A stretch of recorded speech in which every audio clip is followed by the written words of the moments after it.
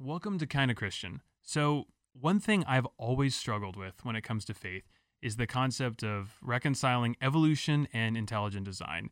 Can they coexist? Does one make sense? I don't know. So, in order to answer this question, I decided to reach out to one of the smartest people I've had the privilege of meeting, Dr. J.P. Moreland. Now, Dr. J.P. Moreland is the Distinguished Professor of Philosophy at Talbot University. He's also been voted by the Best Schools as one of the 50 most influential philosophers alive today. This is one sharp dude. So we sit down and we get into everything about evolution, intelligent design, evidence for the supernatural, and I ask him point blank, how do we know we're not all just brains in a vat? It's a really interesting interview. I hope you guys enjoy it. Please listen to Dr. J.P. Moreland. We are sitting here with one of the 50 most influential living philosophers, hopefully living, I mean, right across from me today. I think I'm alive. That's right. Well, we can try and prove that in some way throughout this, which would bring up an interesting debate. But J.P. Moreland, thank you so much for joining us today. All right. Great to be with you. Great to be with you. JP is one of the most prolific authors, scholars, writers, has a really interesting background too. You have a background in hard science, chemistry, and also a abstract science with philosophy, and you merge those, you have those two worlds collide together. Yes, I took my undergraduate degree in physical chemistry. I was actually accepted for a full ride to do a PhD in nuclear chemistry at the University of Colorado, but I went on the staff of a campus ministry, Cru, which it's called today, and then eventually did a four-year degree in theology and an MA and PhD in philosophy. So you could have been a nuclear engineer, yes, and instead took up something which, as we're going to get to, might be infinitely more complex, right? Well, it could very well be. I have found philosophy to be a very challenging field of study. So, JP, I want to start with, tell us a little bit about your faith background, where you're at today, what you believe. Give us sort of your, I don't want to say testimony, but just where are you at right now? Well, I was born in Kansas City, Missouri, and attended a mildly liberal Methodist church as a boy. Didn't know the difference. Jesus was kind of a middle-class moralist white guy, and I went to the University of Missouri and became a Christian my junior year through a case for the historicity of the Gospels, and I was persuaded. And since then, I have just continued to grow. I've been a Christian 52 years, and I'm beyond convinced that it's all true. I have no doubts about it. I'm at a stage of my life where for a long time I feel very confident. Doesn't mean that I don't have questions or things like that, but I've seen too much. I've spent too much time reading arguments against what I believe, and I just don't find them to be plausible as much as the case for Christianity. So I'm in a good place. I'm looking forward to dying. I've heard you say that in a few talks. Does that strike the audience always in a weird way? It does, but what I mean by that is not. I have a wonderful life. I have got precious grandchildren, and a dear wife and good friends, and I believe that I have work to do left, and I want to be here for them. But I've done an awful lot of reading on near-death experiences that are credible in my view, and the other side is just so magnificent that I don't know how anybody could absorb what it's going to be like and not want to be there. And so I am at a point where I look forward to that. Now, I don't look like a friend said, death is not bothering me. I just rather not be pulled through the keyhole, So Yeah. I don't want to suffer when I'm dying. I'm not looking forward to that lengthy hospitalization. But the act of dying itself and what awaits me, I'm completely confident. I know heaven is real, and so. So you've mentioned, all right, so you've studied, so the historicity of the Gospels is convincing to you. The academic case is strong for you. Yes. Tell me about, because you've spoken at length about supernatural occurrences. Do you weight that heavily as part of your overall experience and why you think Christianity is in fact valid? Yes, I think that If Christianity is true, then there ought to be manifestations of God's actions in the world. And a lot of people think that miracles are pretty rare, but actually that's not true. There are obvious and Book of Acts style miracles happening in the hundreds and hundreds of thousands each day all over the world. And it's just that people don't know about them. I'm writing a book right now that I hope will be coming out in about 10 to 12 months that recounts my own journey and those of my friends who have, and what they've seen and heard, and I have seen and heard, that list 5 kinds of miracles in this book: specific answers to prayer, healings, ways that God has spoken through dreams and visions or prophetic words and then angelic and demonic manifestations. I have 3 angels that are with me all the time, and I know this in a way that the evidence would be judged as valid in a court of law. And then finally, near-death experiences. So these things are happening all over the place. People just don't like to talk about it. No, well, you brought up angels, and that was actually a question I was going to ask you about, but you brought it up. So you said you have 3 angels that are with you, that you have credible reason to believe is a real experience. So talk to me about that. And for the listener, I mean, this is a man with a master's in hard science, right? Yeah. And so you were coming to this you have a scientific background. You're aware of what can be proven in and out of the laboratory. Right. And so you say you have 3 angels with you. Yeah. I'm going to guess the year. I think it was something like 2004. I went to a church in Seattle to speak, and a woman came up to me after my talk and said, "I wanted to let you know that while you were speaking, there were 3 angels standing around you, a tall one behind you and 2 shorter ones on either side." Well, I thought she was crazy. I had no inclination to believe her whatsoever. I did find out from the pastor that she was a really great Christian, mature Christian woman, but I thought that she was just hallucinating or something. So I came back home. That was like in April or May of the year. And then the next school year started in September, and I was going through a real hard time. Been a Christian about 30 years at that point, and I prayed a prayer I'd never prayed in my life, and that was that if I said, "God, if those angels were real, and if they're not here, would you send them back to guard me right now? I feel vulnerable. And would you let me know they're here?" Now, I'd never prayed for angelic help. I'd always prayed that God would help me, but I asked for angelic protection. Well, about a week and a half later, I have the email in the other room. I have a whole file on this. But I got an email from a graduate student named Mark Stepp. And he said, "JP, I've been waiting for a few days to send this to you because I was afraid of what you'd think of me. But I talked to a couple of the other grad students, and they said that I should send it to you. And the basic idea is that in class about 3-4 days ago in Meyer 109 Metaphysics, for about 10 to 15 minutes, 3 angels appeared around you, a tall one behind you and 2 shorter ones on either side." So I called him into my office. And I have a picture. He drew me a picture in pencil that's in my file in there. And he said, "This is what I saw."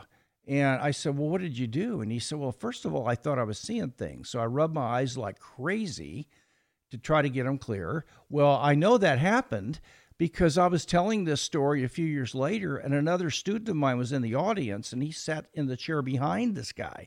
And he remembered the day in class where he was going nuts, rubbing his eyes right at the beginning of the semester. And he almost asked Mark if he could take him to the men's room to help him wash his eyes out. So he saw a tall angel behind me and 2 shorter ones on either side of me. And that's what he saw. They were robed without faces, okay? About a year and a half later, I got an email from a businessman lawyer who had been going through anxiety and depression, which I know I've done that myself. And he said, "I'm not a student. Could I come to your office and visit? Would you help me?" And I did. So we met, and I prayed over. I got him after we talked. He got on his knees, and I laid hands and prayed over him, and that was it. Year and a half later, I got an email from him. It's in this file. You can look at it after we're finished. And he said, "I've been holding something back from you since we met. You might not remember me, and I did. He said, when you got me down on my knees and I closed my eyes, I felt presences come into the room. And when I opened my eyes, I saw 3 angels that were standing around you, guarding you as you prayed over me. And I thought I'd better tell you. Well, I asked him, have you ever heard anything about my previous? He said, I don't understand what you're asking me. We had no clue about any of this. All right, fast forward. I shared this to a group on campus, and while I was giving a talk at Biola University, and that night I got an email from a student who told me that she has an ability to see supernatural things, and that she, before I started talking, had actually spotted the taller and the 2 shorter angels that had come in the room with me and guarding me. And she sent me the email and said, I wanted to let you know that I will validate this because I saw them myself before you even mentioned it. Wow. And then one last one, about 2 years ago, I was up in Portland, Oregon, at an apologetics conference, and I was sitting at the book table while we were on break. I'd spoken that morning, and a woman comes up, and I had a buddy of mine that I'd taken with me, and 2 of the secretaries that are a part of the apologetics program, and they all heard this. And she said, Dr. Moreland, I've been a Jewish atheist my whole life. I came to Christ about 1.5 years ago. Your writings have helped me. Thank you. But she said, I wanted to tell you that when you were speaking this morning, and I don't know what you're going to think of me, but I saw angels. I said, stop. Don't go any further. I want to ask you some questions. I said, did you notice a number of them? She said, oh, yeah, there were 3 of them. And I said, okay. Were they located anywhere? Were they kind of floating above me? Or she said, no. There was one behind you and one on either side. And then I said, were they pretty much the same size? Oh, no. She said the one behind you is really tall, and there was one on either side that were shorter. And I said, do you know anything about my past experiences with angels? And she said, I know you as an apologist. I've read a couple of your apologetics books, but to tell you the truth, I don't really know much about you besides about your apologetics writings, but I'm glad to meet you. She had no idea. So those are 5 different people who saw 3, not 5, standing in the same position and having the same relative size. And I don't know what you do with that, but these are 5 independent witnesses saying the same thing. So let me ask you this. Supernatural phenomena, I think it takes a lot to say that this doesn't happen. I don't know many people who would be confident enough to say, no, nothing happens. And if we were to try and dress this in some science, do you ever wonder, or do you think it's plausible that some of what people see as far as visions and dreams and these coincidences could all fall under is there any sort of quantum theory, or, was it Deepak talks about the quantum spookiness or whatever? Is there anything in science that you think a detractor from this could say, well, it's possible people are attuned to a certain wavelength, or when you met her, like you're projecting something? I may be reaching here, but is that do you ever think that's a credible objection to any? Well, it's like saying, well, I could be a Martian. And I'm hiding as a human being. I mean, these are just bizarre. Nobody has a clue about quantum physics, by the way. There are 14 different interpretations of what it means, and they're all consistent with the same empirical data. So I shy away from grounding my view of reality based on quantum stuff because it's all speculation. Could you elaborate a little bit on that? Because you've mentioned what are a couple things that we think are knowledge, but actually there may not be proof for that we like. Well, you don't need proof. What you need is enough evidence that it's adequate to know something, because you can know something without being certain you're right. That's true. But yeah, there are all kinds of things. But I just want to say that no, there's no quantum objection to this, and there is a way that scientists are able to tell the difference between a coincidence and something done by an agent. Yeah.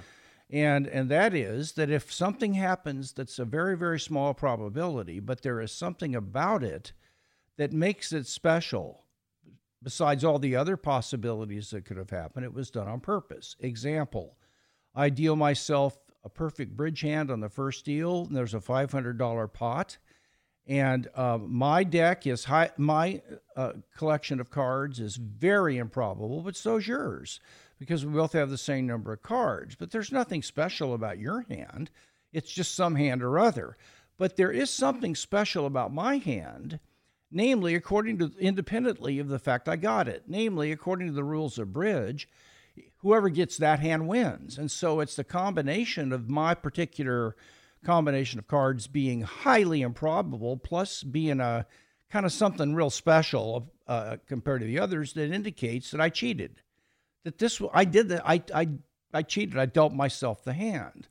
Now, when you take a look at miracle claims, a lot of times they're highly unlikely to have happened. But secondly, they're independently special. For example, they were exactly what a group of people was praying for. Right. And then it happened.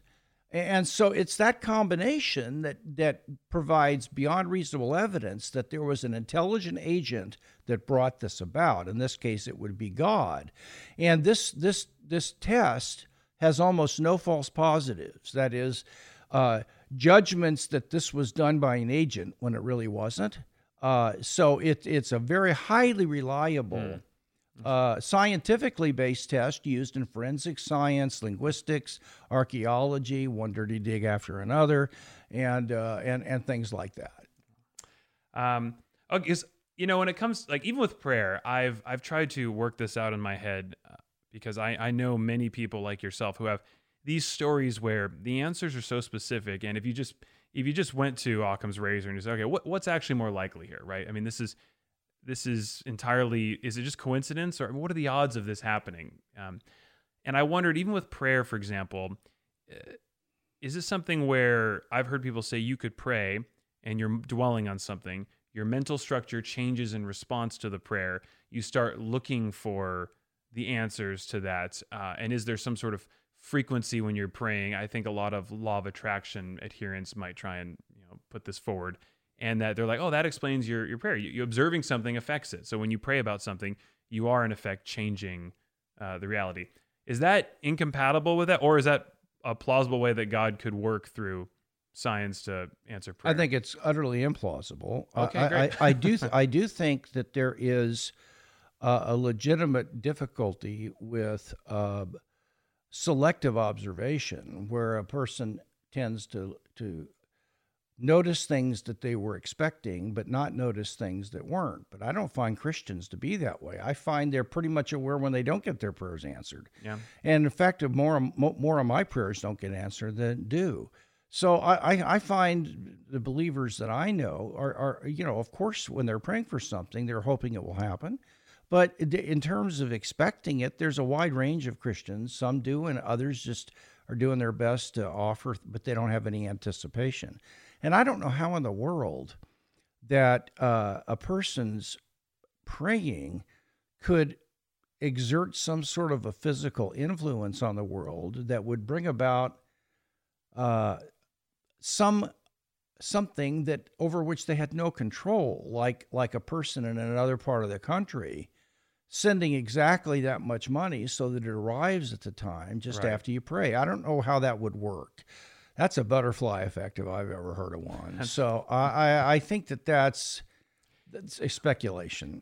You once threw out, I heard you at a talk give that you had actually worked out roughly that there was actually a percentage of successful prayers that you would kind of allocate. I believe it was somewhere in the teens, you said, or slightly lower. Is that still true, or do you still hold to that? Yeah, I would say that anywhere from 5 to 20% of my prayers get answered, and it depends on the year and and how good the football team is. Yeah, but that makes a huge difference. And the Chiefs did win the Super Bowl. Thank God. And you were interceding. I was. I'm not so sure that had a lot to do with it. But you never know. Can't prove it. So that's right. So, given that you've experienced some things which, I mean, having 5 independent witnesses attest to the same number description, right. I mean, I don't know how someone's going to convince you that's not God. Even if someone didn't know that was God or a result of Christian God, that's just an experience you can't unknow or disprove. It's pretty hard. So, you've having experienced these supernatural things, Right.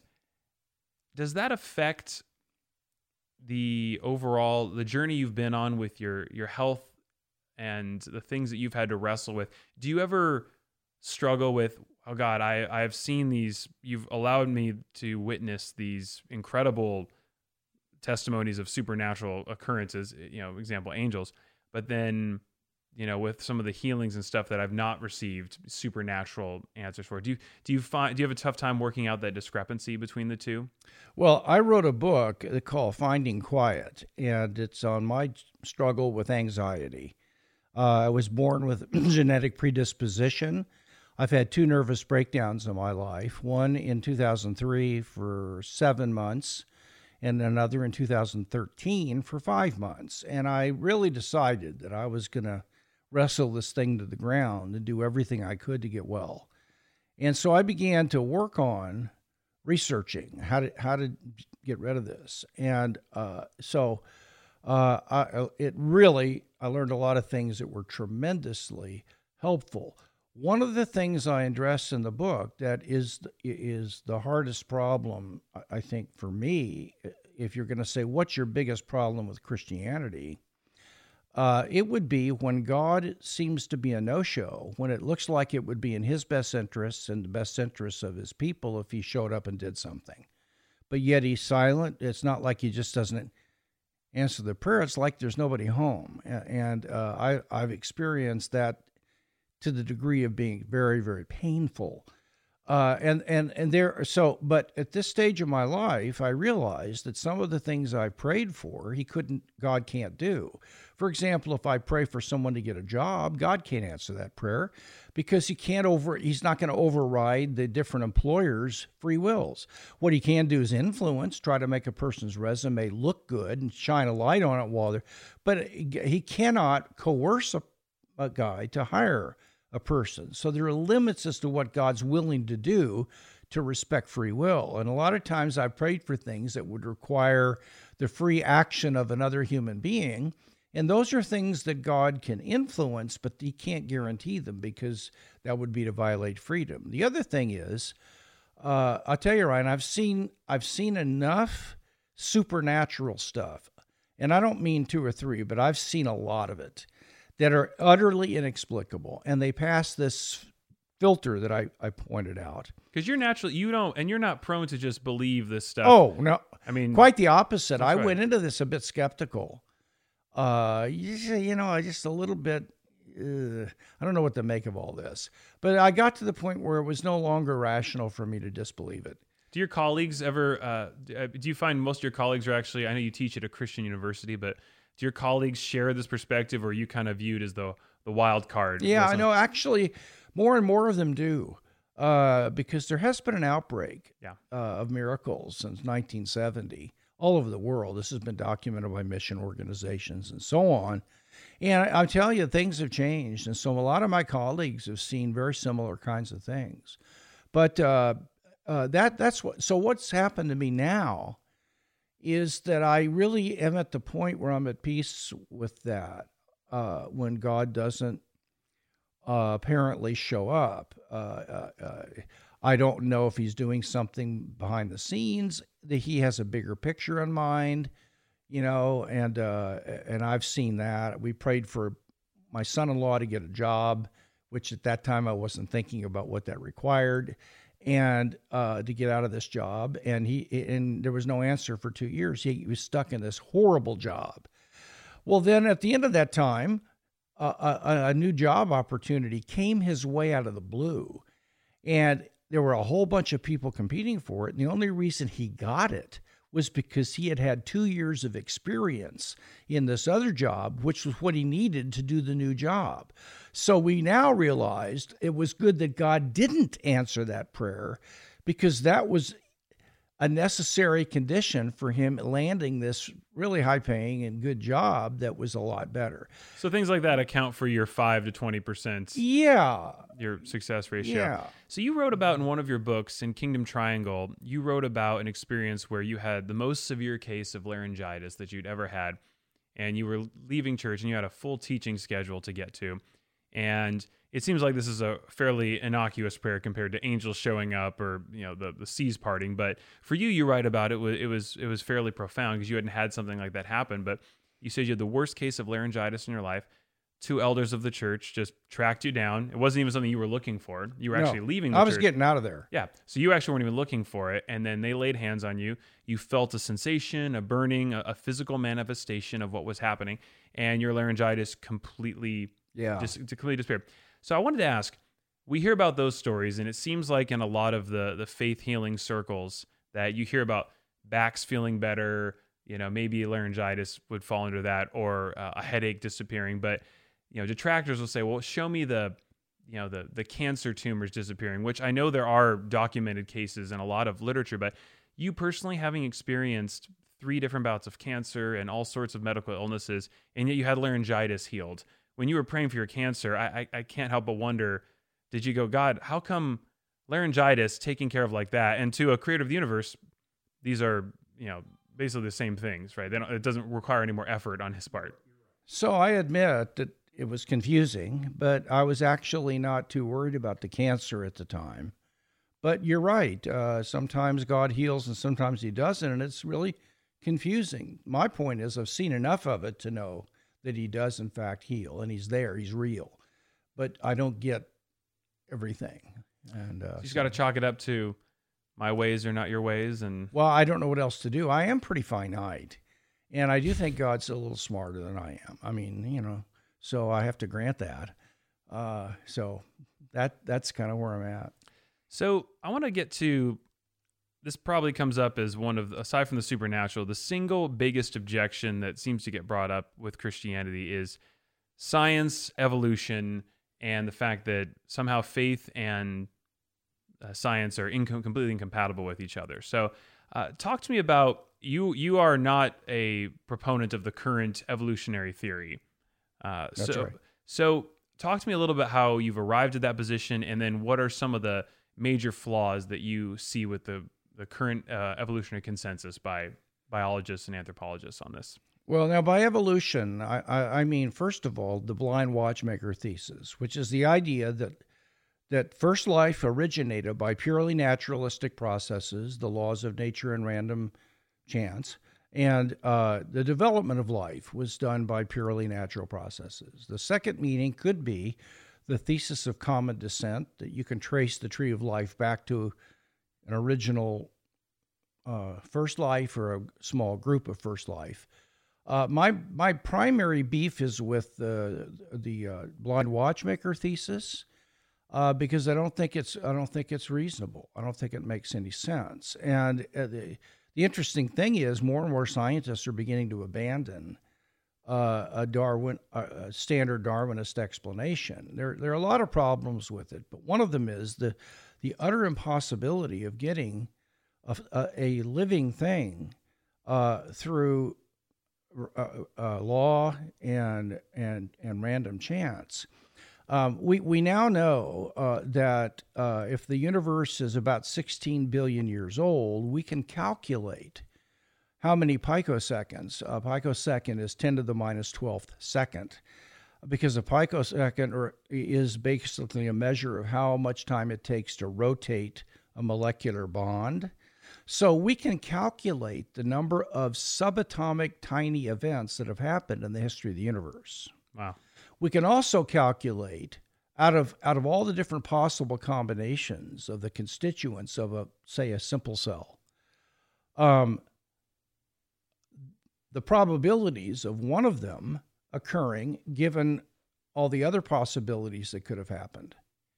And when you factor in the time for this to take place and how the odds, the chances of this happening are something equivalent to filling the state of Texas with quarters a mile deep, marking one with an X, throwing it somewhere in Texas, and I flying a helicopter, going down and picking it on the first draw. It's ridiculous. Wow. And the same thing is actually true for the development of life. It requires information in order for mutations to be directed in a positive way. The problem is information, according to most scientists, and philosophers is not physical.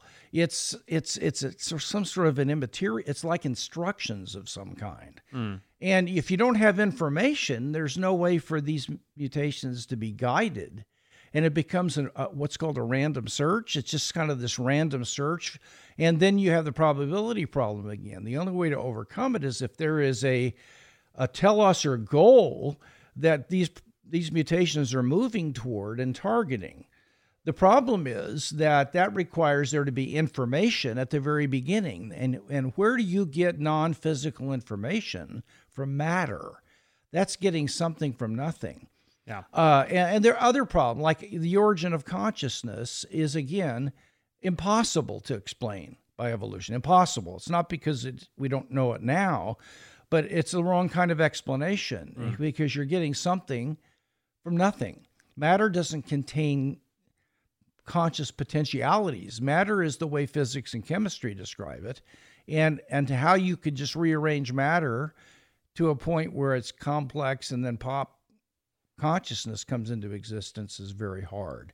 So I think that if three conditions are met, it is justifiable to go against the majority opinion in a discipline like the biologist. Number one, if I can explain why that field all agrees on the same view in a non-rational way, then their agreement isn't because of the evidence. For example, in evolution, I can explain that because of a desire to get theology out of science and the way that scientists are sociologized into the practice of the discipline, that they have to promote this theory or they're ostracized.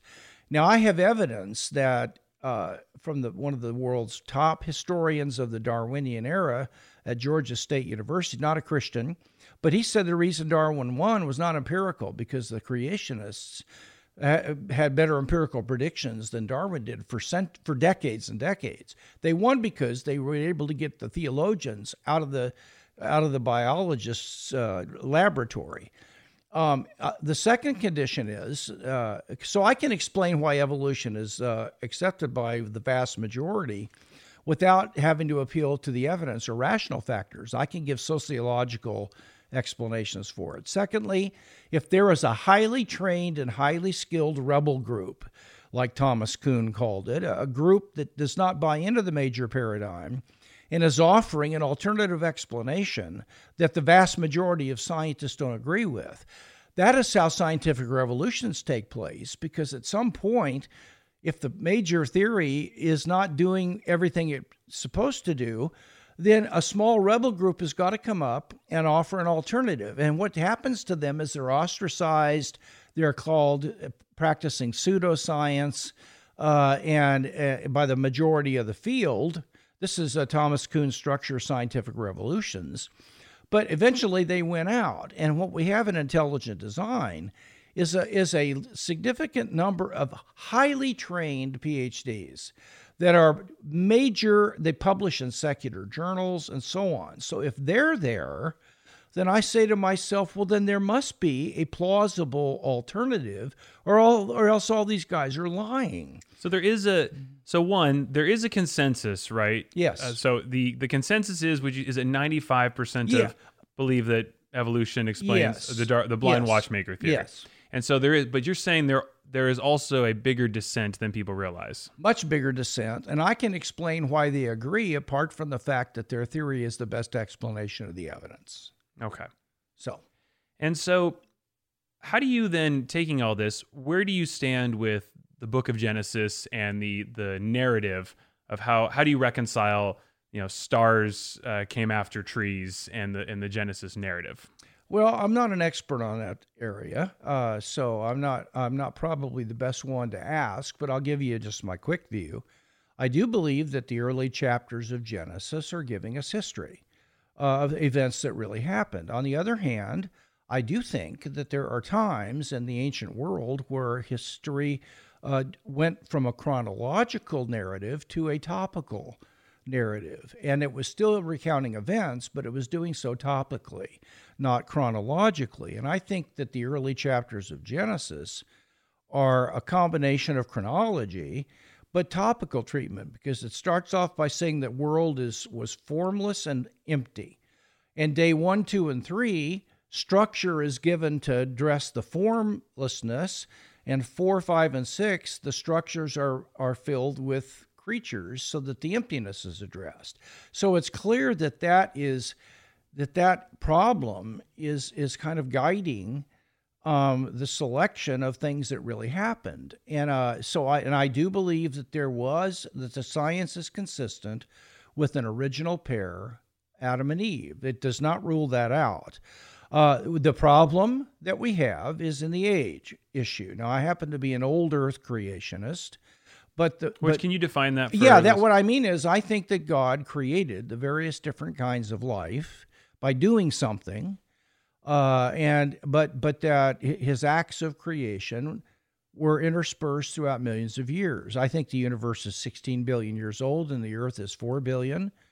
And so on. And that's the scientific consensus right now. Well, and I think the Bible allows for that. Okay. If it didn't, I'd have a problem with it. But I think that Old Testament scholars that are reliable and trustworthy differ on that question. So we've got a legitimate group that don't take the days to be literal 24-hour days. And so the main problem for me at this point is that I think that science is dating the original pair of human beings, those who hold to that, maybe 500,000, 200 to 500,000 years ago. And I'm not willing to stretch Adam and Eve that far back.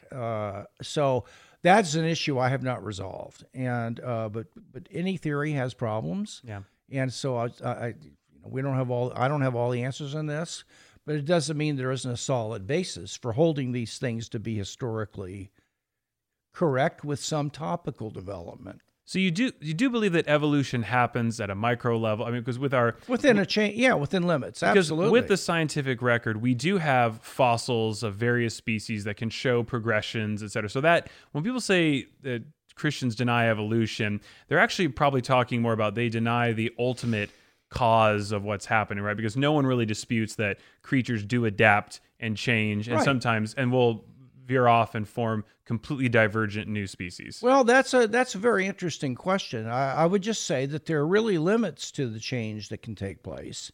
And we now know why, because the information in a living organism of a certain kind sets limits for what kind of change it can undergo without breaking down the information. Right. But I would also say that creationists predicted that there would be no transition species in the fossil record. Darwin predicted that there would be hundreds of thousands of them. Well, it's turned out that he was wrong, and there is a handful of transition forms that are disputable by other scientists. So I don't know if there are in the fossil record or not. I just know there aren't many of them, and the ones that are identified as transition forms from one type of organism to another have been challenged by other non-Christian scientists. So I don't know what to make of the transition forms, but they sure aren't like what Darwin said. They're more like what the creationists said. Gotcha. Okay. And so would you say, is the consensus then, I mean, obviously lots of brilliant people subscribe to the Blind Watchmaker, and we wouldn't say that it's just because everyone's indoctrinated, but would you argue that consensus is rooted in the fact that if you don't come at this from a faith background, the supernatural causation is just not an option, and so that's why we land on that? Well, it's the only game in town. You got to make it work. Right. As Al Plantinga said, the only other alternative is organisms popped into existence out of nothing, fully formed, and that's not going to work. That's pretty tough to swallow. So, that is tough to swallow. Okay. And by the way, remember, if the Blind Watchmaker thesis turns out to be true, the only thing that demonstrates is that the early chapters of Genesis are not entirely historical, but it's got some legendary features in it. Now, I don't hold that, but if it turned out to be true, that has nothing to do with whether Christianity is true, because there's still a case to be made that there's a God and the New Testament documents are historically reliable. So the Blind Watchmaker thesis is truth, only counts against a completely inerrantist view of the Bible, or at least a a historical way of understanding the early chapters of Genesis. That's all that would be at stake. So that's not the hill to have the faith in Christianity die on. Oh, well, no. I mean, I would be, if that turned out to be true, I would have to readjust my understanding of those early chapters. But what's that got to do with whether Jesus lived and rose from the dead, or whether there was a cause for the beginning of the universe? I don't get it. If we found life, and I'll say life as in both types, if we found single-cell organisms on Mars, yes, and if we found intelligent life elsewhere, would that mess up your theology? In fact, it would confirm it because really, okay.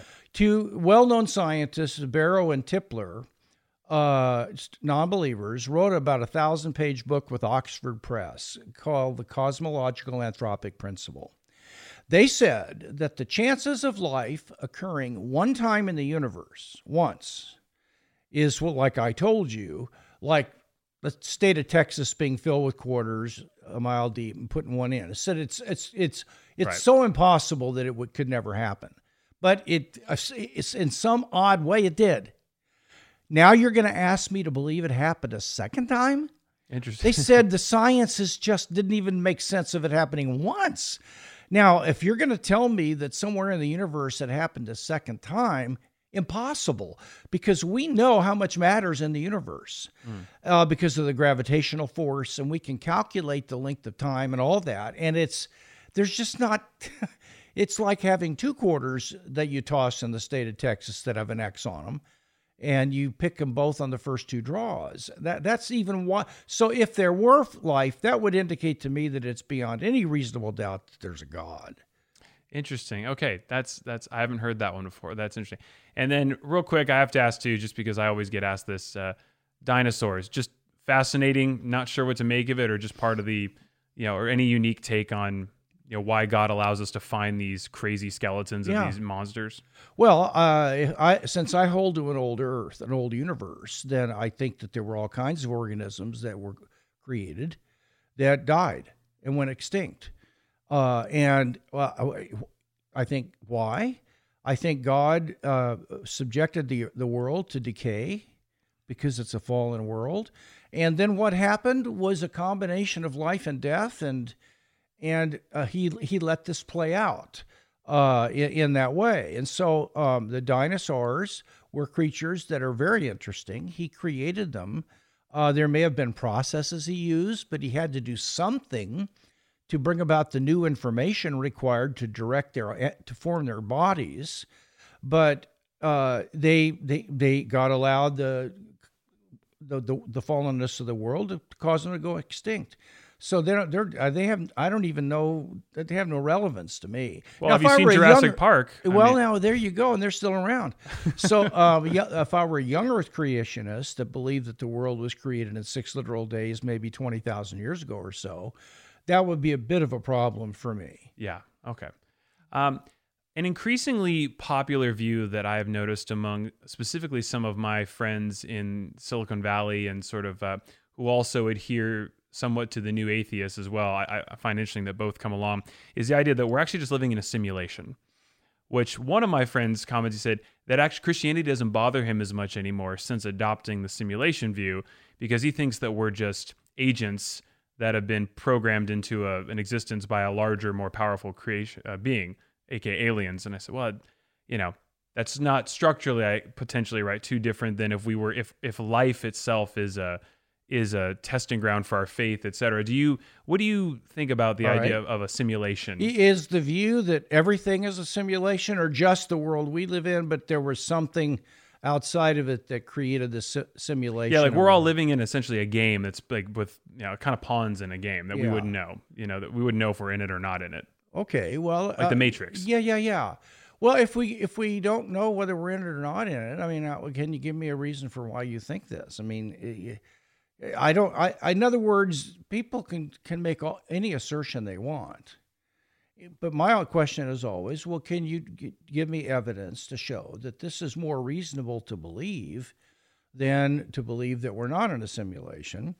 And the mere possibility that we could be is not enough for me to think it's reasonable to think we are. So I don't think there's any reason to believe this. And even with consciousness, right? I mean, is there an actual way to prove right now that I am, or I think I am, as far as I can use my senses, but how does one actually, can you prove consciousness individually? Yeah, I asked it a different way. Yeah, I'm trying to think, because I have heard it said that it's tough you can't actually prove that, like, what I'm experiencing is the same as, if we're both looking at something and experiencing it. It's like, yeah. we can both agree. Right. Colors would be a good example, right? Right. You and I both say this book is white, but I have no way of proving actually that what you see as white is what I see as white. Yeah. And so, that's evidence. That's evidence for that consciousness is not physical. And here's why: because physical things are publicly accessible to all of us. I mean, take a table. If I want to know how long it is or how much it weighs, I have to measure it and do certain things. But you could do the same thing. Anything going on in my brain at any moment is publicly accessible to anybody who could set up the right instruments and measure the electrical activity, the oxygen flow, and all that. So whenever we study any physical object, we study it from a third-person point of view, and everybody has equal access to it. Consciousness is something I have private access to. I have a way of knowing it that is not available to anybody else. And namely, I can be aware of it from first-person introspection. So the truth of the matter is that the only way you can know what my conscious states are is by watching my body language and my verbal reports and assuming that there is an analogy between the two of us. So if you get stuck with a pin and you grimace and shout ouch, you're aware that there's a pain that occurs between those. You see me get stuck with a pin and I shout ouch, and you say, well, we're awfully analogous in a lot of ways. I think it's more reasonable to think that probably a pain that's very similar to mine is occurring between the sticking and the shouting of ouch. Am I certain of that? No. And see, that's what's interesting, because it may very well be that you are seeing white objects as blue, but you use the word white for them. Mm-hmm. I'm seeing white objects as white, and I use the word white for them, but we're having different color experiences. That's entirely possible. And what the possibility of that is enough to show that my conscious states, my experiences and sensations of color aren't publicly accessible like physical states are. So they are not physical states. Instead, they're mental states. So this is another argument for the irreducible mental nature, immateriality of my conscious states. Interesting. Yeah, I guess that gets brought up a lot too, because something that's often thrown out is, how do you know you're not a brain in a vat? And right. I don't know if you can't prove that, right? Well, no, but I mean, the question becomes, who has the burden of proof on that? And my view is, how do I know? I just do. I just do know I'm not a brain in a vat. What would make you think I am? Yeah. Well, you might be. Well, I don't believe things because they might be true. That's right. I believe them because there's reason to think they're true. Can you give me a reason to think I'm a brain in a vat? Yeah. So the nearest suggestion that I could be, good grief, that's not enough for me to believe something. For the record, I do not believe that I or you are brains in a vat. Well, I don't even believe you have a brain. That's right. But that's a whole nother issue. Well, that is another issue, which we don't have time to actually get to today. So going back to some of these objections to Christianity, do you ever wonder, well, I want to get into suffering and the experience, because the other big one for most people is the presence of suffering, natural disasters, just the presence of evil. Now, I think most people have read up that to call something evil is to acknowledge that there is something is good. And so the presence of good would mean that there is evil. But I think another way I want to address the question is, do you ever wrestle with why God made this story for us in a way where we have to go through suffering to learn and to grow, that we have to experience these hardships? Because if he is who he is, he could have made a system where this isn't necessary, right? There is no Satan and fallen angels and death and destruction. And so that seems to be a huge obstacle for a lot of people. A good question. I think, first of all, I'll just say two things quickly. First of all, it's not clear that he could have created a world where this wasn't a part of it. Because once he chose to create beings that had free will, then what happened from that point on is not up to him. So whether a world that was not fallen could come about or not wasn't up to God. It was up to us.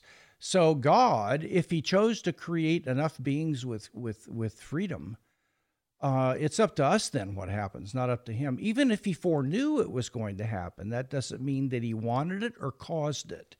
It does mean that there would have to be some overriding reason for him to permit it. But he would have much rather the world had been a place where there was never anything like this. But that was up to us, not him. Now, the overriding reason was that this is a world where people can love, and because we have a choice. You can't coerce love. And all the aspects that make life rich and wonderful presuppose that we have a choice to be creative or to show kindness and so on to each other. But in a world with no freedom, those things are not possible. So I think that, so it may very well be that God could not have created a world where there was no fallenness, that we could have, but that was not, God delegated that decision to us, and it was a good thing he did. Now, in terms of the disasters and tsunamis and things like that, this is a difficulty. I get that, but what I will say is that if I had a cure for cancer, and in order for it to work, the person with cancer would have to voluntarily take the medicine that I was offering, because if he was forced to take it, his immune system wouldn't cooperate. All right, so what I would need to do would be to tell you that you have cancer, and I would need to alert you to that fact. If I so that you'd be open to receiving the medication in a non-coercive way. So what I would, it would be wrong of me to put you in an environment where you were dying inside, but you felt nothing and everything looked perfect outside. So there would be nothing in you that would be the slightest bit of motivation for you to want to get help. And I think the same thing, if people actually fell against God's moral law, for him to not subject the world to any disintegration in a way that cried out that something's wrong here. There's something wrong with this world. And you need to begin looking for what that is. But if it was just a perfect environment with nothing wrong, then people could be lulled into sleep into thinking they were okay. And I think that's risky stuff.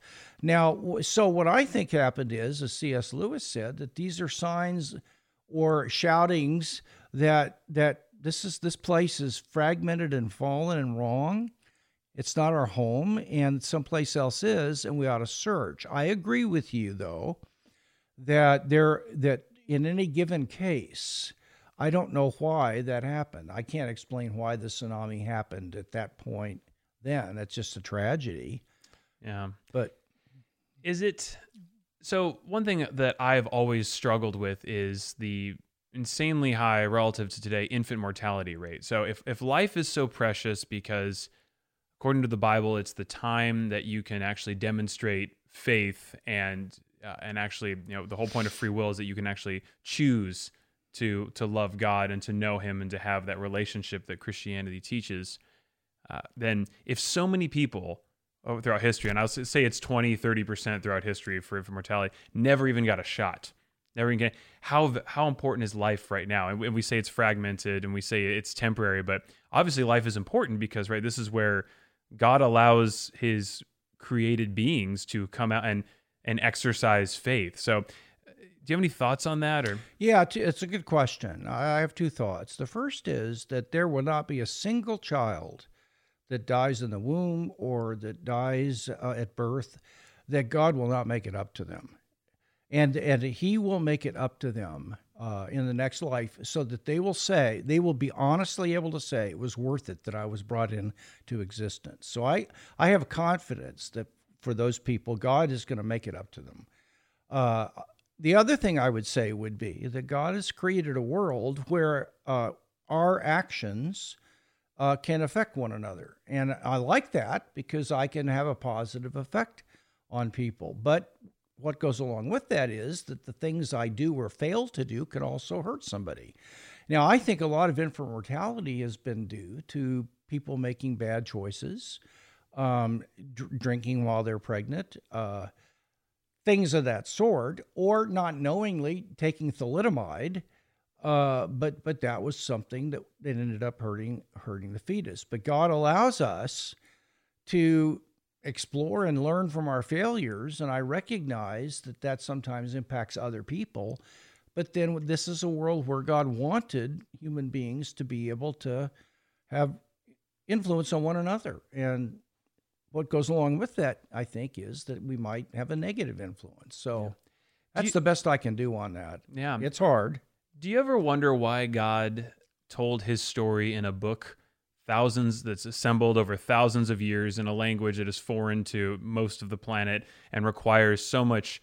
I'm always amazed at the amount of, when I open up a commentary and I try and study the Old Testament, that if I didn't have the companion guide, I feel like I would miss out on 95% of some of the hidden messages and the truth there. But it seems like if God is about relationship, with which I talk with pastors, that seems to be, if a being was omnipresent, all-knowing, all-powerful, all good, the only reason he created us was for more fellowship and relationship. Why does it seem to be so tough, to find him? And he's assembled in this, what is a peculiar book? I've been reading Ezekiel lately, and it's bizarre. Yeah. And it seems like, why did he do it that way? Yeah, that's a good question. Well, first of all, remember that life in this world is a small slice of how long we're going to live. So the vast majority of the time we'll be alive is going to be in direct communication with God. So admittedly, this is a setup that we have, and whatever problems there are with it are at least temporary, short-term, compared to the long-haul view. The second thing I would say would be that this was the best way to communicate available. I mean, so what were the alternatives? Well, God could just speak prophetically or give people visions and dreams. The problem with that is that it would be very difficult for us to believe. Somebody could be lying about it. There would be all kinds of problems with that. There'd be no standardization. Well, that would right. But by putting something in writing, you have a stable authority that can be translated into other languages, and it says basically the same thing to everybody, and it can't be altered. Now, you can misinterpret it and all that sort of thing. I agree. At some point, God has to let human finiteness enter the picture, and that allows for a mistake. But this was the best, in my opinion, the best way to do it, to provide a stabilized rule of what's real and so on for everybody. Yeah. But then I also believe he does speak to us individually. I think the other thing I would say would be that it's so interesting, but the books that we find odd, people in Africa and in Asia find to be the most exciting. I mean, so it kind of all depends on your cultural background as to what stands out to you. And it's amazing that missionaries tell us that certain portions of Scripture that Westerners kind of think, well, what in the world is that in there for? This just lights people's fire in other parts of the world. So, I mean, I think it was pretty tough to come up with an authoritative book that would speak to all these different cultures. And we're talking about it today, so I do wonder, as a marketer, would I be unhappy with the results I got from the bestseller? Still talked about. A lot of fighting over it, so it's relevant. Something's going on. I do want to ask. So, do you view the Bible? And I know this is kind of a loaded question, but does the Bible have errors in it, or are all those things, are discrepancies totally explainable in your view? I believe that the original, when we're assured that we have the original text, and not the original codex. Right. I mean, those were destroyed. Oh, you don't have that in your office? No, I've thought about it, and I wanted to tell people eBay, you could get a fortune for that. I could, and I charge neighbors $15 to come in and look at it. I mean, I'll tell you what. And you could tithe off that, I hope. Well, that's another question, but $1.50. That's not too much. Yeah, but I think that when we have reason to think that we have landed on the best candidate for the original writing, and these others are variants that happened later. Suppose we have reason for that. Then I think properly interpreted, whatever the Bible teaches is true. I do think that. Now, you see, well, it doesn't mean we've got a good explanation for every problem passage. But look, people misunderstand how hypotheses and theories are assessed in the light of anomalies. I'll give you an example. There used to be a theory in organic chemistry called dehalohydrogenation. Now, it was a particular theory about a certain kind of chemical reaction, and the theory said that when you put these two kinds of chemicals together, the reaction will always go in a certain direction. Well, there was one group of these that went in the wrong direction. And so those scientists spent, I think it was 75 years, engaging in ad hoc harmonizations, trying to figure out a way to harmonize. Maybe the instrumentation wasn't right, or, the fact of the matter is that they did not have a good explanation for it. But they had so much reason to believe the theory was true that the support for the theory outweighed the strength of this being a real contradiction to the theory. So they were justified in holding to the theory, even though they had bad explanations or no explanation at all for this contradiction, by calling it an alleged contradiction, not a real one. And they were reasonable in doing that because they had so much reason to believe the theory that a handful of anomalies did not rise to the level of overturning the evidence for the theory in general. Now, eventually, they found out something else was going on with that, and it put it in a different category. It would be like discovering that wasn't a part of the original text, so we don't have to worry about what it says. So my view is that we've got evidence that the scriptures are true based on the resurrection of Jesus, their historicity, prophecy that took place. But suppose we've got a case that Jesus actually held the scriptures were inerrant, and based on a historical reading of these texts, not that they're inspired or anything.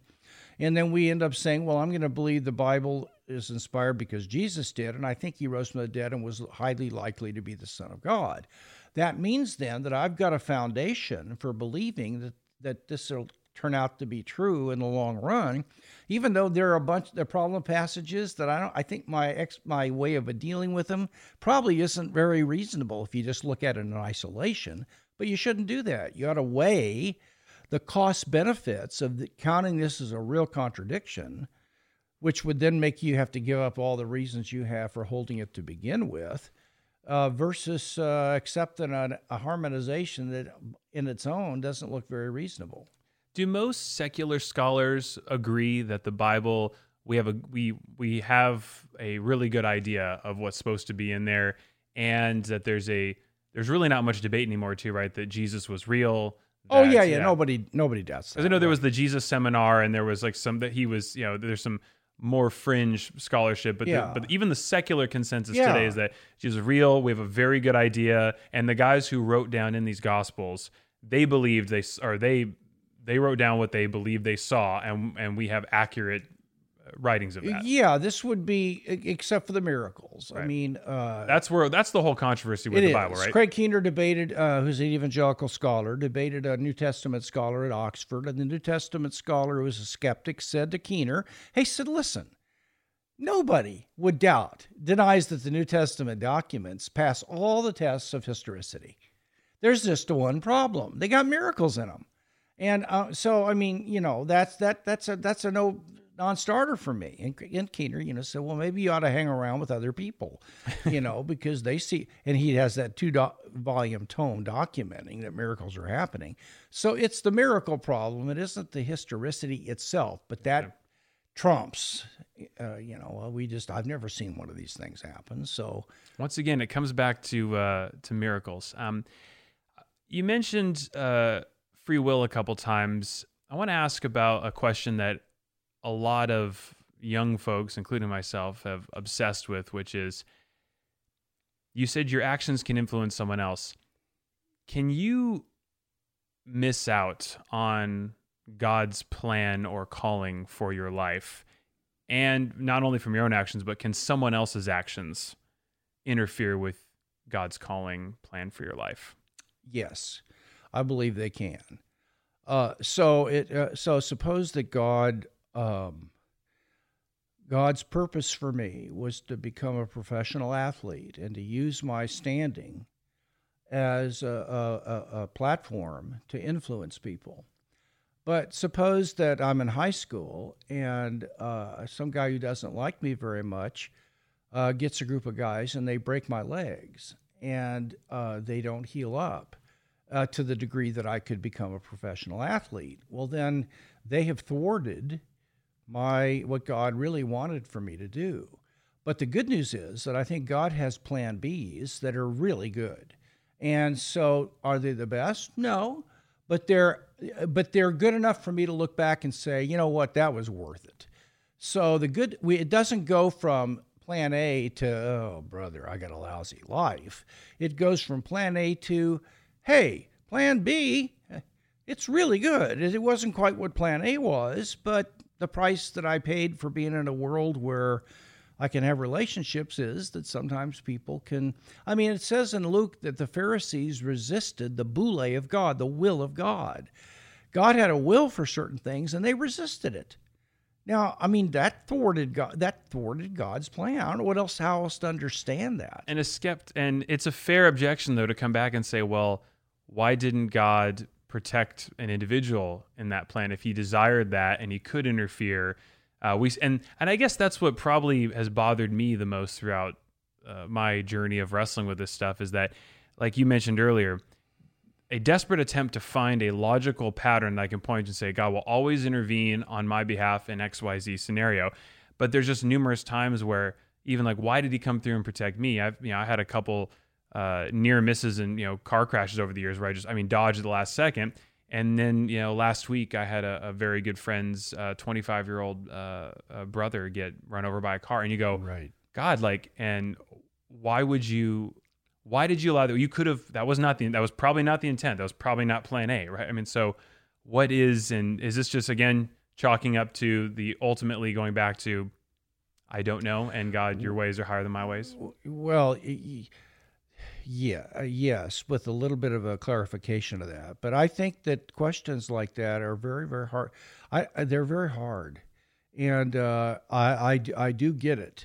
The emotional kind of just, what is this? I do think that this might be helpful. Suppose that God lets something happen to you that surely he could have thwarted. Why? Was that really good or not? Well, what do I need to know to answer that question? Well, first of all, I have to know kind of the long-term positive and negative results of God letting this happen over the long haul in my life and others, okay? Then I need to compare that with the long haul positive and negative results of God not letting it happen, which is not reality. How could I have the information needed to make that comparison? I just don't have. I don't know what the long-term implications, good and bad, that will take place until I die of God letting me have cancer. I don't know what the positive and negative results would have been if he would have thwarted that, and then compare them. That's what I'd need to know to make a reasonable judgment as to why God would let this happen.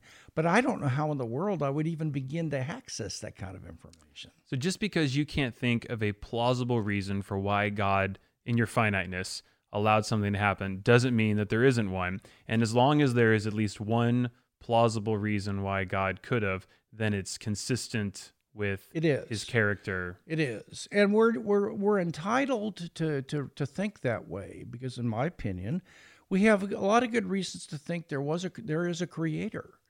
And there's a whole, and suppose we add all that up, and plus the miracles that people have seen, and those don't mean, why this didn't. But if you add all that up, then I think we're justified in saying that, this is true, and I don't get this. I don't know how that harmonizes, but I don't have enough reason to think all this is hogwash just because I can't explain this part of life, although it's troubling to me. Yeah. And you have, and this is a good transition. I want to finish by going into your journey with finding quiet. You have gone through a lot health-wise, and can you share a little bit about what you shared as far as the belief of why God has permitted you to kind of go through some of the extreme anxiety and the mental breakdown that you've gone through and the resulting book that came out of it? Well, I did write this book, Finding Quiet, to try to explain what happened to me and what I've learned from it. What I will say is that in my own life, slowing down and adjusting my daily practices in order to become emotionally and psychologically healthy has been transformative to me. And I am far less busy, and I have certain practices that I have put into place that I do daily that have been so endearing to my heart toward God and other people. People have noticed a change in me that I just treasure that. I would not want to go back and have this happen again, but I will tell you that there's an awful lot that I'm grateful for that I experience every day that is a result of having to work through that and learn and be motivated to do new things that have been worth it, to be honest with you. The other thing I would say is that, and I don't know how else to put this, but this has opened up for me an area of caring and helping others that just I did not know was available, because I have talked to and lectured to so many people who have come up and said, I know you get it. Because I'm not just a guy talking to them about stuff that might help them. I have been in their shoes, and they understand that I've been there. And so when I give them things that have helped me, it affects them very deeply. Now, I'm glad for those, although I will tell you, I didn't like the experiences, and I want to have it again. And these came out of nowhere, right? Essentially, like you mentioned you like woke up one morning, right? And suddenly found yourself unable to teach, It was instantaneous, yeah. Although there was a year of stress. It was a horrible year. And I had a bunch of things happen to my family and me. It was a nightmare of a year, but I held on. But the day school was out, boom, immediately I just fell on my face. I was knocked out. So yeah, I think it was building up, but I wasn't aware of it until I could let go. And then, boy, I got swiped. What have you, with everything going on in the world right now, this is a 2020, you got to tip your cap to it. It's exceeded in the worst way all our expectations, right? Yes. With this pandemic. It's been a tough year. What things have you found the most fruitful for you as far as calming anxiety and really finding peace in your life? The number one thing I'd want to say to people about anxiety is that it is largely a learned habit. It's not entirely a learned habit. It can have brain chemistry problems and so on. But it's largely something that you learn. You learn to worry. You learn to practice very negative self-talk. You learn to say, well, gosh, what if this happens? And catastrophize, I've got to make sure that doesn't happen. So we learn these things. The good news is that by forming new habits, you can unlearn them and replace them with being half full instead of half empty. Not living in the future. You're not going to believe this, but my wife will tell you, she asked me, what do you got going next week? And I tell her I have no idea. And it's been about 5 years since I've made this turn, but I live in the present now. I do not live in the future. And I spent my whole life living in the future, worrying about what would happen. I really did. I spent 65 years or so, but I don't anymore because I formed the habit of learning how to turn away from that when I started going there. So eventually I replaced the grooves with new grooves that trigger new habits. And that, I've got how to do that in the book. But so I would say to people, practicing certain things like expressing gratitude at various times during the day, and there are 3 or 4 others I mentioned. If you'll work at forming new habits, you're going to be lousy at it the first 2 or 3 months, like learning tennis or learning another language or whatever. So it's not going to work. It won't help you. And you'll think, I'm not making any progress. Well, that's just the way it is learning anything. You'll stick with it and practice these practices for it'll take anywhere from 2 months to about 4 months, and you will form a new habit, and then it will be no effort for you any longer. It'll be part of your very nature. You'll trigger not going to the future and worrying because that's built into your muscle memory and your brain memory and all that. So that'd be what I would say, is to begin to realize that you can change this, but not on the spur of the moment. What you have to do is begin to adopt certain practices that are helpful in this area. And I list them there, and that's why people have been benefited. But be patient, because in the early stages of learning these new habits, you're going to be really bad at it. And hang in there. You'll eventually change. Interesting. So have you found a lot of the formative habits, are they rooted in biblical practices? Have you found, I've always been interested in, a lot of your work is centered on some actual physical disciplines that are interwoven with spiritual truths. You mentioned, for example, in Kingdom Triangle, with your heart having almost brain cells in it, if you will, and learning to become present and aware and Yes. to tap into that. So have you found some fruit and some gems with that? Oh, absolutely. What is very interesting to me, Ryan, is that psychology and neuroscience are discovering that the things the Scriptures taught are true. I'll give you an example. The most important thing a person can do, even more than having hope in life and having a positive attitude, is the daily practice of expressing gratitude. Believe it or not, studies have shown that is, for mental health, that trumps almost everything else. Well, I mean, in a biblical view of the world, guess what? Part of what we're here to do is to express gratitude. Now, if you're an atheist, I could express gratitude to you for getting me coffee or whatever, but you can't have gratitude for a sunset over Maui. You could like it, you could be happy about it, but you can't express gratitude for it because there's nobody to be grateful to. We were made to function best when we're expressing gratitude. Well, isn't that odd? So I think that fits into it. That's a psychological discovery. It's part of what's called positive psychology. And they've also discovered that your neurons and your brain connections are changed, your brain structures change, it's called neuroplasticity, by doing gratitude. So your brain and your psyche were actually made to do that. So, but the Scriptures say, express gratitude all the time, Well, gee, guess what? It actually works. So grace to you and thanks be to God. It's kind of built in, I guess. Well, right? It ain't bad. Yeah, that's right. Yeah. We got some birds out there, don't we? Yes. We do. Awesome. Oh, man, they're just coming to sing and song there. Last couple questions here. How long you been married, JP? I've been married since 1977, so that would be 43 years. 43 years. What wisdom do you have for anybody of any background? We'll be ecumenical on this, for a successful marriage and relationship. I think the number one, one of the most important things to do is to be slow to speak and quick to listen.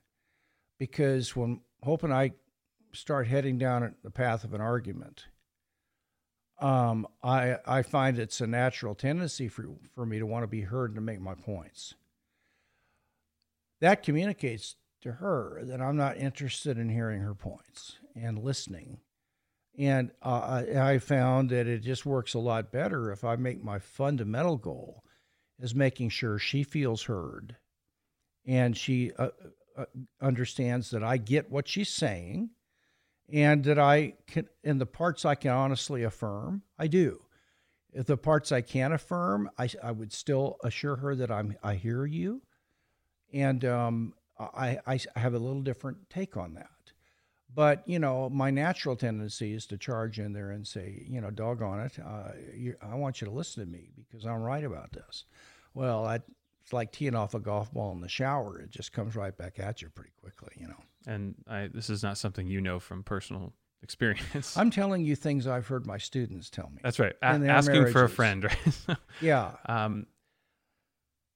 Last question for, I guess for everybody, but specifically for young folks. A lot of research has shown that specifically millennials are obsessed with what is my purpose? What am I supposed to do in life?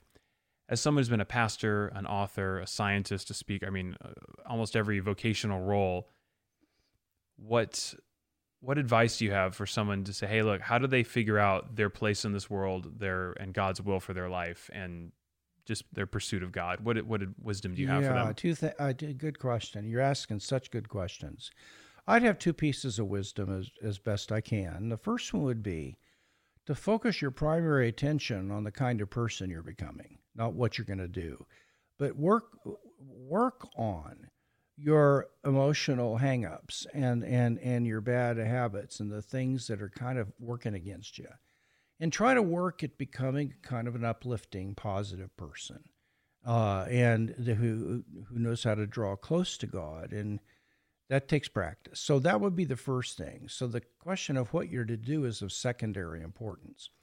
Now, it's not unimportant though. So when it comes to the question of what should I do, I believe that if you can say to yourself, I think I do love the Lord pretty sincerely.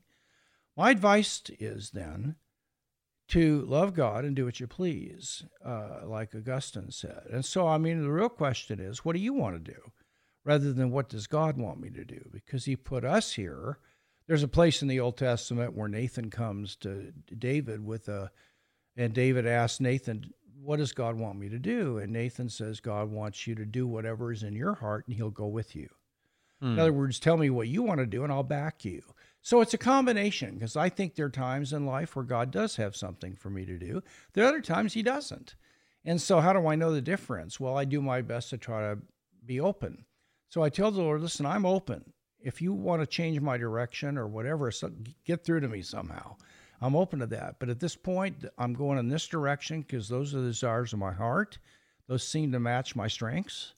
And I really get energized by that. And if this is not right, please turn me around somehow. So I just tend to do what the desires of my heart are, unless I have overriding reasons to think that this might be. So, I guess as a practical application, if someone's saying, there's so much opportunity right now. I'm always astounded that as a young person today, you have so many options, compared to. I recently read Benjamin Franklin's autobiography, and he talks about how his dad calls them all in and basically doles out, you're going to college because you're the smart one. We have no objective proof of this, but our mom and I think you're the one who should go to college. You're going to be a printer, and you three are farmers. Any questions? And then at 16, you get your job, and then you leave. And I think back to my great grandparents now wondering if I was like, farming doesn't fulfill me. I'm not finding a lot of purpose in that. And it's seems to be a recent phenomena that you get to obsess with, what should I do? Right. And choosing where to live. I think that's an interesting example. Unless you have a work reason or have to be somewhere, would you say, based on what you're saying, that you go, all right, God, where would you like me to live? And if I don't get a clear directive or initiative, it just means, hey, where do you like the weather? That's exactly right. Okay. And I try to be open to veto, but I'll be open to saying, do you have a view on this? I don't know if you do or not, but if there is, where would be best for me to be?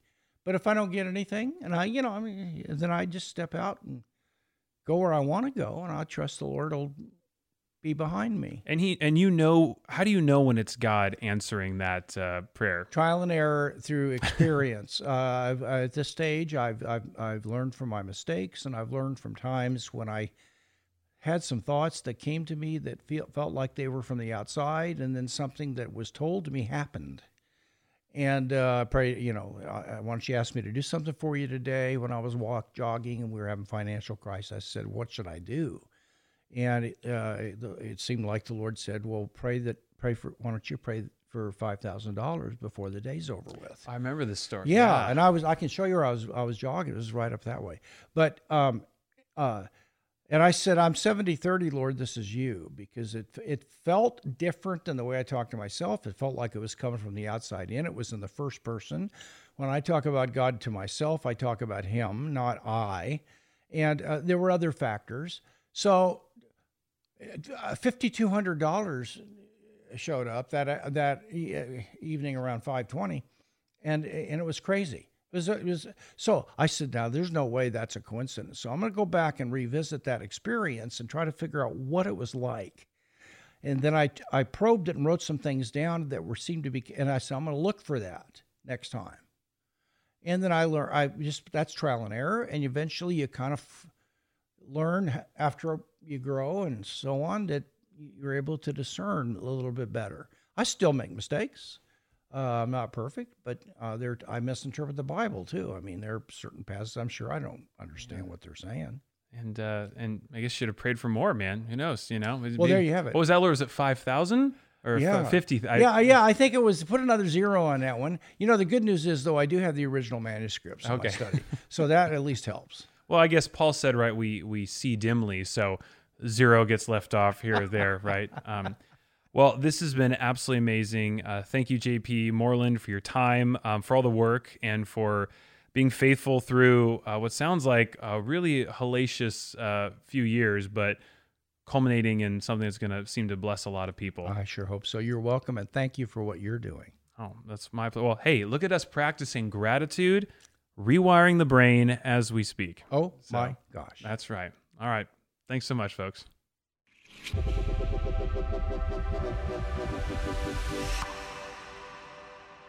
Thank you so much for listening to Kind of Christian. Hope you enjoyed this episode. If you did, please subscribe and leave us a 5-star review.